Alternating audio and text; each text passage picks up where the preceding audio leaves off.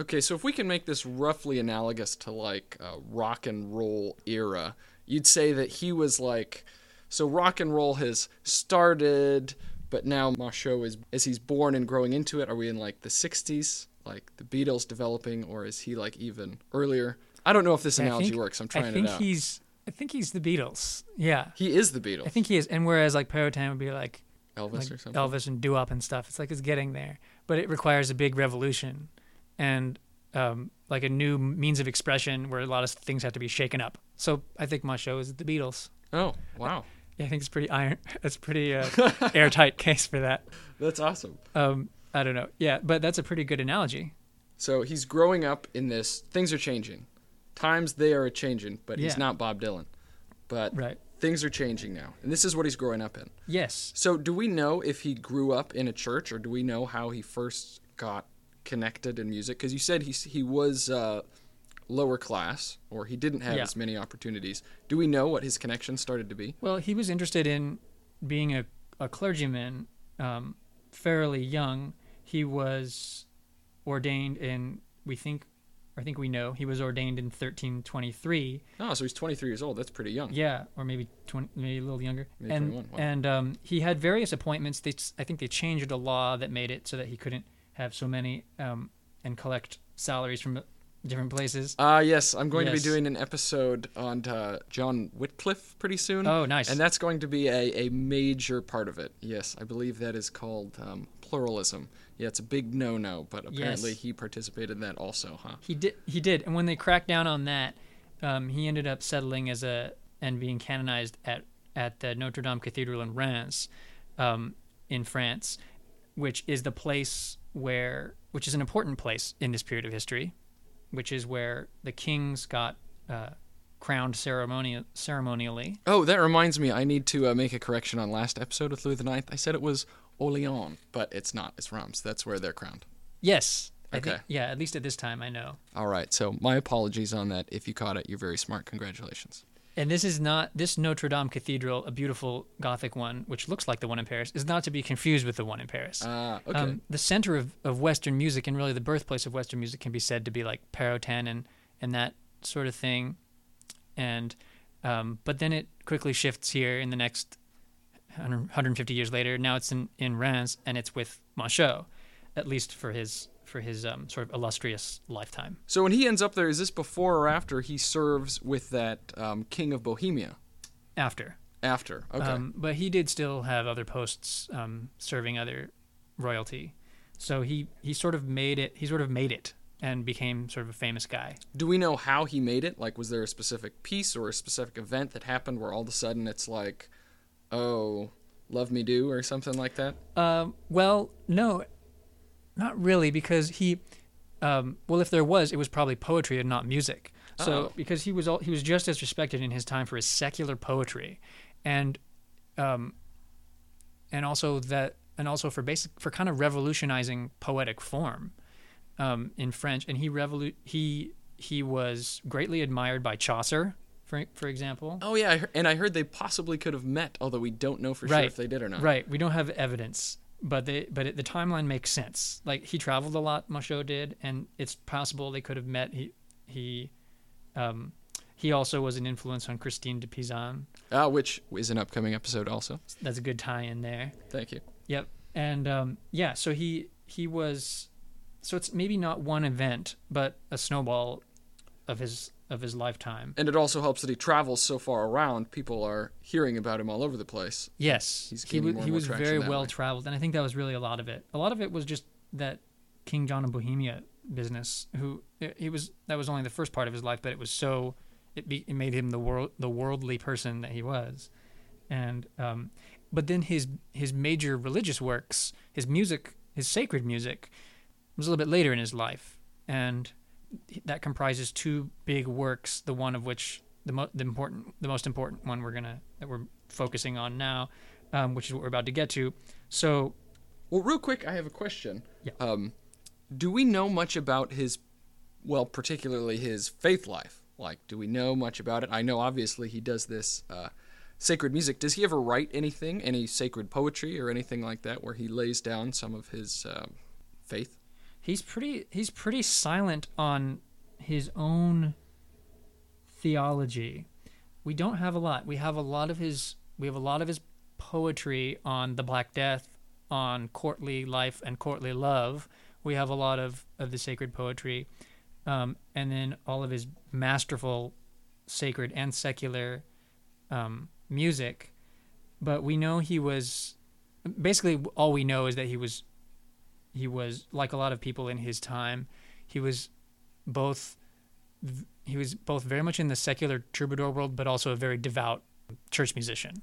Right. And I suppose at this time, most people in Europe, if you are a committed member to society and you live in Western Europe, you are at least to some degree taking Christianity seriously. Right. Because that's what, well, basically everyone is. Yes, exactly. But Machaut was actually the tie-in here is that we know that Machaut was particularly interested in and had a great deal of love for the Mass itself, because of the way he purposefully revolutionized it. So while we sort of wish we had more of his candid writings on this stuff, we have so much of his other stuff that sort of makes up for that. Got it. All right. So we're with him in Reims. How do I say that again? Yeah, Reims. It's tough to say French like stuff. That. So he's there. Now he's become pretty well established. He's spent his time with the King of Bohemia. People know him for his poetry. People are starting to know him for his music. And this is the point where he really revolutionizes the sacred music, right? Yes. And so this is where we get to the centerpiece of the music, of the sacred music that we talk about when we talk about Machaut, which is the Mass of Notre Dame, the Messe de Notre Dame, which is around 1360. And it's not an exaggeration to say that it is a monumental piece of music in Western music history, but also definitely sacred music history. So if we're going to continue our analogy, is this like the White Album, or is it Hey Jude or something like that? Yeah, one of those. Okay. Not one of those later ones. Gotcha. Yeah, so they're already developed, and now Jude, they're like, hey, this is actually what we can do. We've been doing good stuff, but yes, boom, this is the big deal. But actually, the great little sort of problem with the wonderful little anachronism there is that the whole idea of an album suggests that there is some sort of cohesive, maybe cyclical sort of musical arc that ties stuff together in a lot of albums. You know, before this, people were just releasing singles. That's what you're saying. Yes, that is what I'm saying.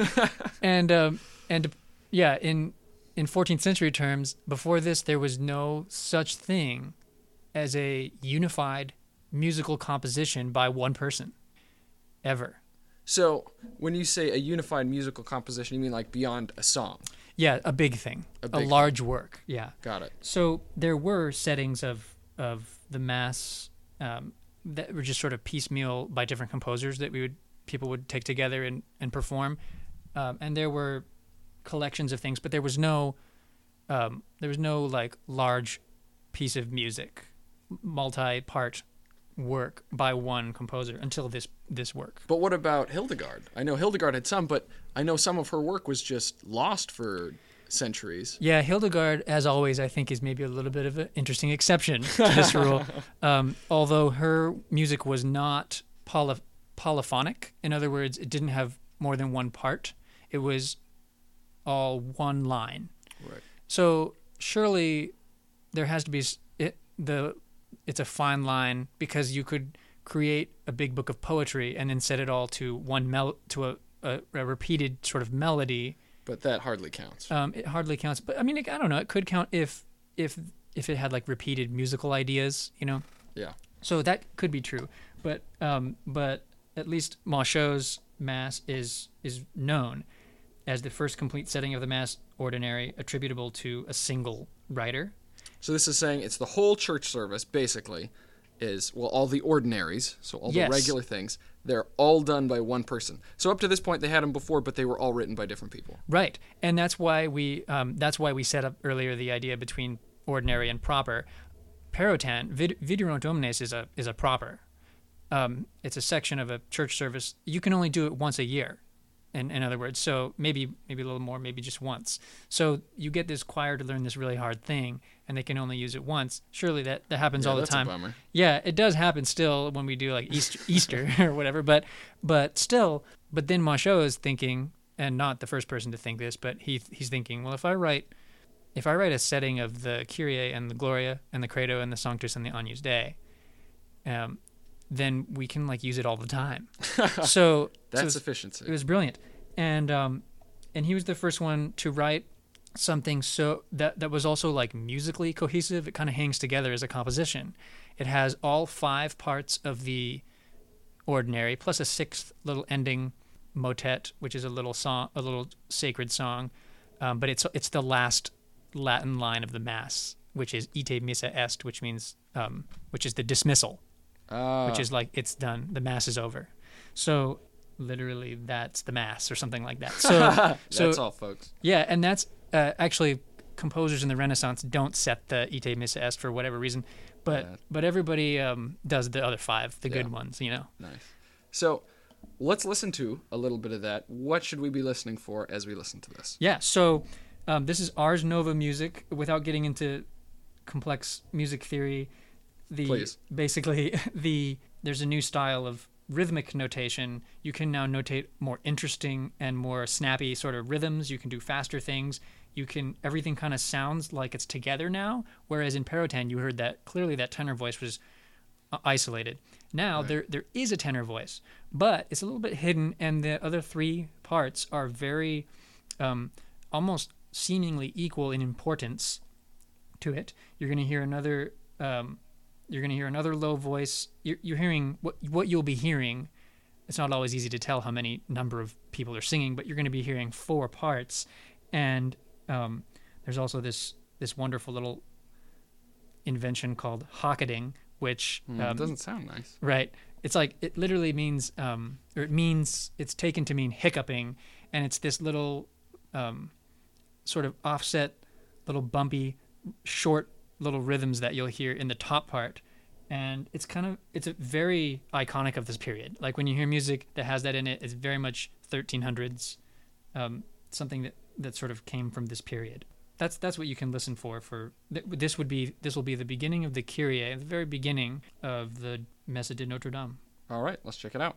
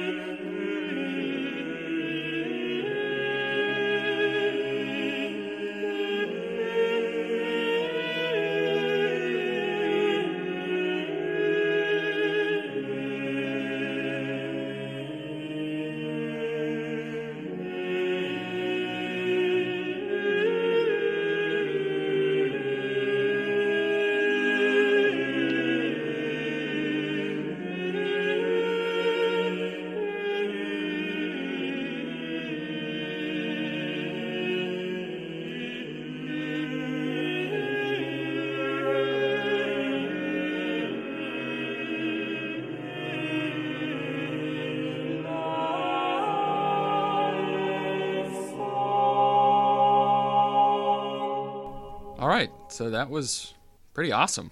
I can see why people were crazy about this. Yeah, we're starting to get into stuff that sounds like really cohesive music now. Like the parts are fairly equal. We can hear that there's different voices. The polyphony is complex. In other words, all of the different parts really have their own thing going on. They're going in different directions.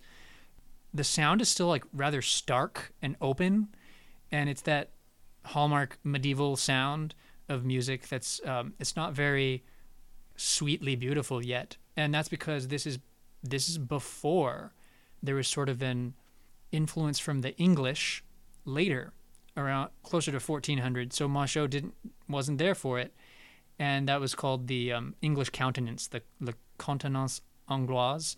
Composers from England interacted more with France, mainly via war, but also just the 100 Years' War happening right now. Right. But the result of that was that the continent in France and also in the Flemish regions, which would later become the big, huge music, the creative place of music in the High Renaissance. That all was sort of sweetened up from England, and so if you play music now, and you play chords, for example, you play harmonies that are made of thirds, like you might play notes that are like 2 notes apart from each other, and so you'd play thirds. That idea was not really common yet in the time of Machaut. Machaut is mostly open fifths, and they sound much more stark, and they don't necessarily have the same happy and sad qualities that we attribute to music that has chords in it. Interesting. Yeah. Yeah, because usually later. A minor happens with the third, right? You have the minor third is generally where we get. Right. Like now if you were to play like a piece of music that is in a major key, it would have a particular upbeat or happy quality to be very general. And then minor maybe being sadder, again being very general. But before this, music was much less pinned down. There were many different modes. And before that still, the English, if we go back to Machaut, the English hadn't even come over yet and given their particular take on thirds yet. And that's why this music sounds very sort of hollow in a lot of respects. So it's a very early period in music history. But it's already... even though it might be hollow, it's already gained so much complexity just from what it's been 150, 200 years before. Right. This is like almost the peak of a little swell of complexity in music history. I think that goes great into another thing that you want to talk about, which was the pushback. Oh, yeah, because not everyone was like, oh, we love Machaut so much. He's the greatest. People were like, no, the Beatles are the gateway to hell, and you're going straight to the devil if you listen to that rock and roll, because rock and roll leads to sex and drugs. Exactly, right? Exactly.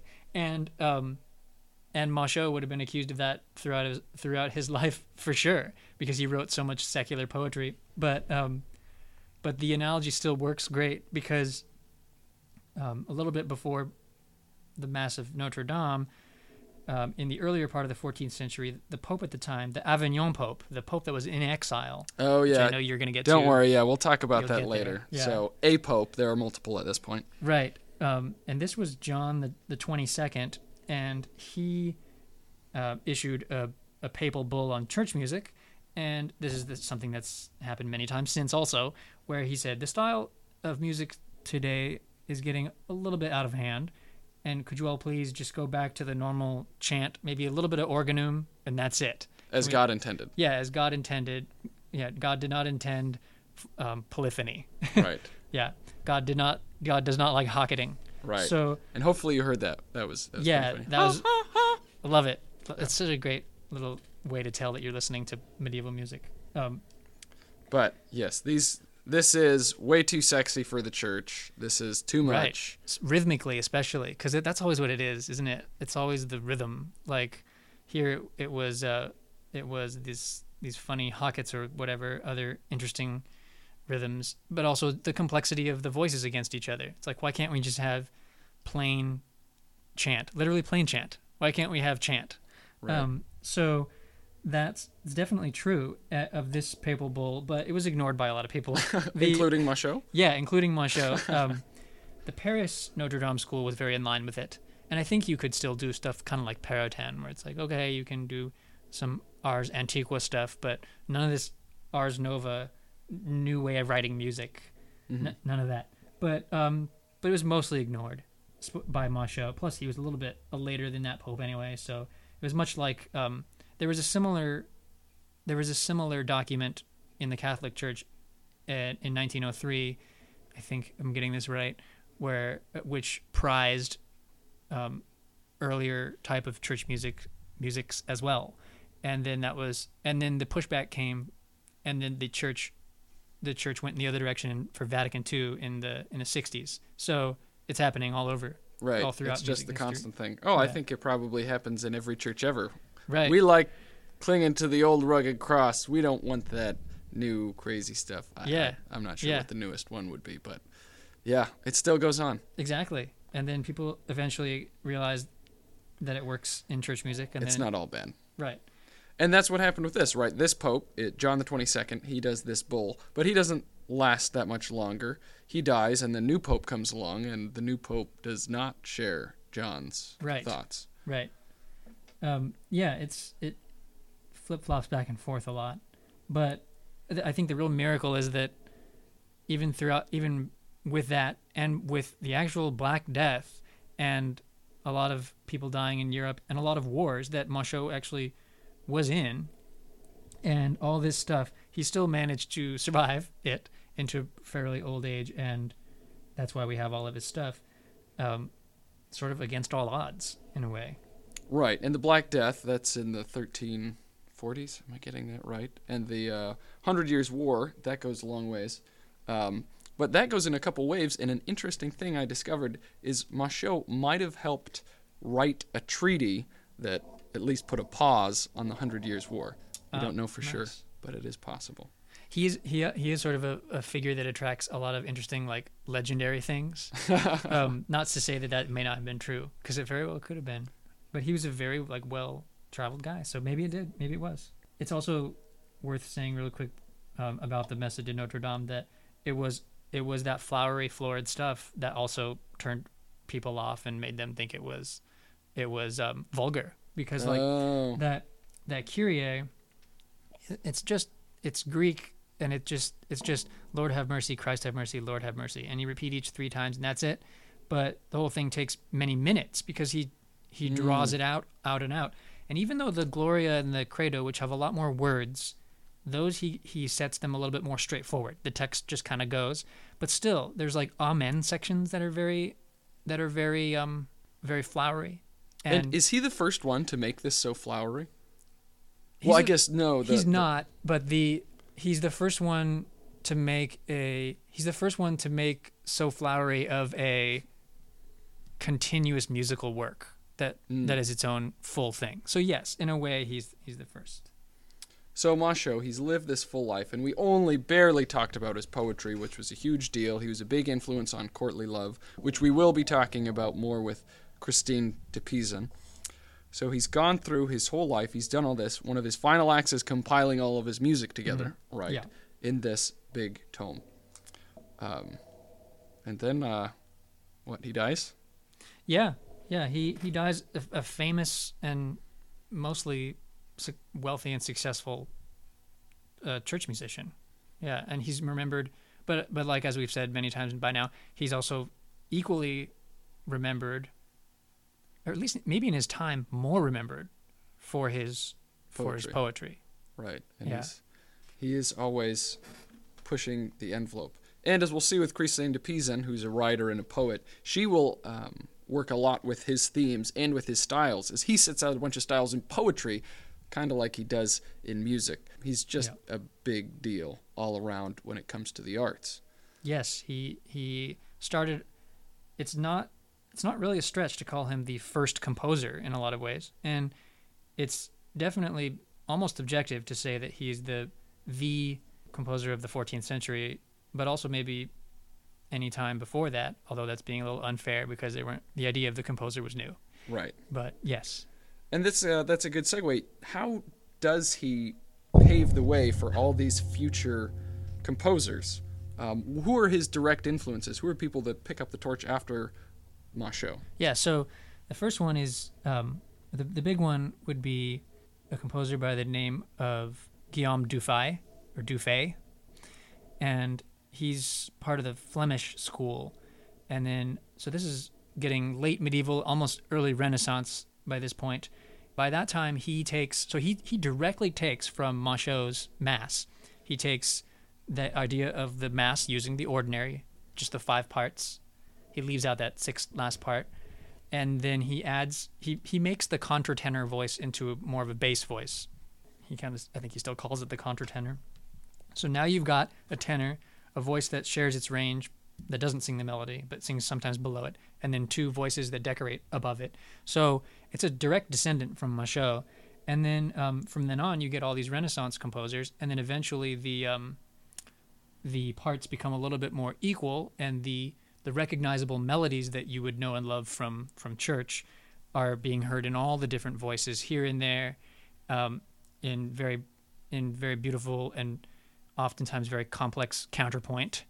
And this is all straight from Machaut, because especially all this stuff with all this whole idea of a mass, a setting of the mass that really holds together amongst its 5 ordinary parts. Because I shouldn't forget to say that it wasn't, you could reuse this, Machaut did, but it was also intended for one specific mass. It was intended for the Mass of Our Lady. That's why it's called the Notre Dame Mass. So I'm not saying that the entire church service consists of these 5 highly complex polyphony things. I'm more saying that they did still chant other propers of the day, like you do the psalms and things like that. Right. But this is now finally a unified. We're doing this mass. We're not doing all these different parts. This is a whole unit on its own, and that's going to be a standard thing going forward for centuries, right? Yeah. Up until the Baroque period, basically. It is the expression of Western music all the way through the Renaissance. And the height of it, the biggest form of it, is the Mass, and all those things that surround it. And actually, that is the intro and outro music of my podcast and all these episodes is William Byrd, and I believe he's in the late 1500s, early 1600s. Yeah, late Renaissance. He's doing these same things. But exact same concept, and that's a direct line back to Machaut. Wow. Yeah. That's pretty cool. Right. Well, thank you, Machaut, for giving me my intro and outro music. It's pretty awesome. Yeah. Well, my last question would be, is there any aspect of standard church music, and I guess secular music, that affects us today that we might hear, I don't know, every day? What would be the 2 or 3 biggest things? What we love about music, we owe it to Machaut. What would be a couple of those things? I think we owe practical, beautiful, intricate church music to Machaut, because he made it usable. It's still hard, but it's still usable. We owe, in a really big way, we owe the entire idea of a unified musical organization of a church service to Machaut. Yeah, we owe, I mean, a lot of the joy and fruitfulness of contemporary or modern church music is in congregational singing. Mm-hmm. So that has actually maybe improved because we were dealing with a period of history in Machaut where everything was very restricted. Oh, and it was specialized. It was so specialized to be able to sing and to be able to speak or read at all, maybe, or to have access to the Bible, which was probably in Latin, right, and not translated to your native languages, which we'll get to soon when we get to John Wycliffe. Yes. So Machaut couldn't help us there, and our other reformers did instead. But Machaut helped. Machaut is the icon of church music because he basically started it in many ways. A lot of people posted when the Paris Notre Dame Cathedral was in flames that the birthplace of Western music was in flames. That's pretty true because Perotin and those guys. But it would be equally as true to say that it was Machaut that was the most important of at least 100 years of his time. That is fascinating. Yeah. And maybe I did just think of the connection. With those cathedrals, they were so beautiful and intricate and ornate in ways to glorify God, and they're being built at the same time. Now music is being used to be intricate and complex and glorifying God in these same ways with new techniques in kind of a parallel way. Except instead of flying buttresses, you have hackets. Right, and it's not that these increasingly complex things need to always be like self-serving and glorify their creators. And Machaut wouldn't have liked that either. If we would have, I think he was devout enough that if he heard us saying that he was the first composer, he knew he was an important guy. Even in his lifetime, he wasn't one of those that like J.S. Bach, where they would never know how much they've meant to everybody on the planet. They didn't know how famous they got. Like he knew he was a big deal. But I don't know if he and his contemporaries and the people after him would have even liked the idea that we were classifying them as brilliant composers, because they were just humble church workers, Nice. Well, thank you very much, Christian. Appreciate it. Thanks for having me. Absolutely. I think we'll have you back next time we do some other composer, which I guess we'll have to do Bach at some point or something like that. You have to do J.S. Bach because he was the single greatest ever. Yeah. So yeah, but yeah, I'm happy to be back for any of the musicians. Sounds great. Yeah. All right. Well, thank you very much. I hope you guys have enjoyed this episode. This is a little bit different, but I had a lot of fun, so I hope you did too. Next episode, we'll get a little bit back to normal. We'll be looking at Christine de Pizan, who, as we noted before, is majorly influenced by Machaut. Yeah. Thank you guys very much. Don't forget to like the Facebook page or also leave a nice review on Apple Podcasts or whatever you're listening this through. And as always, tell a friend. Thanks. See you guys later. See ya.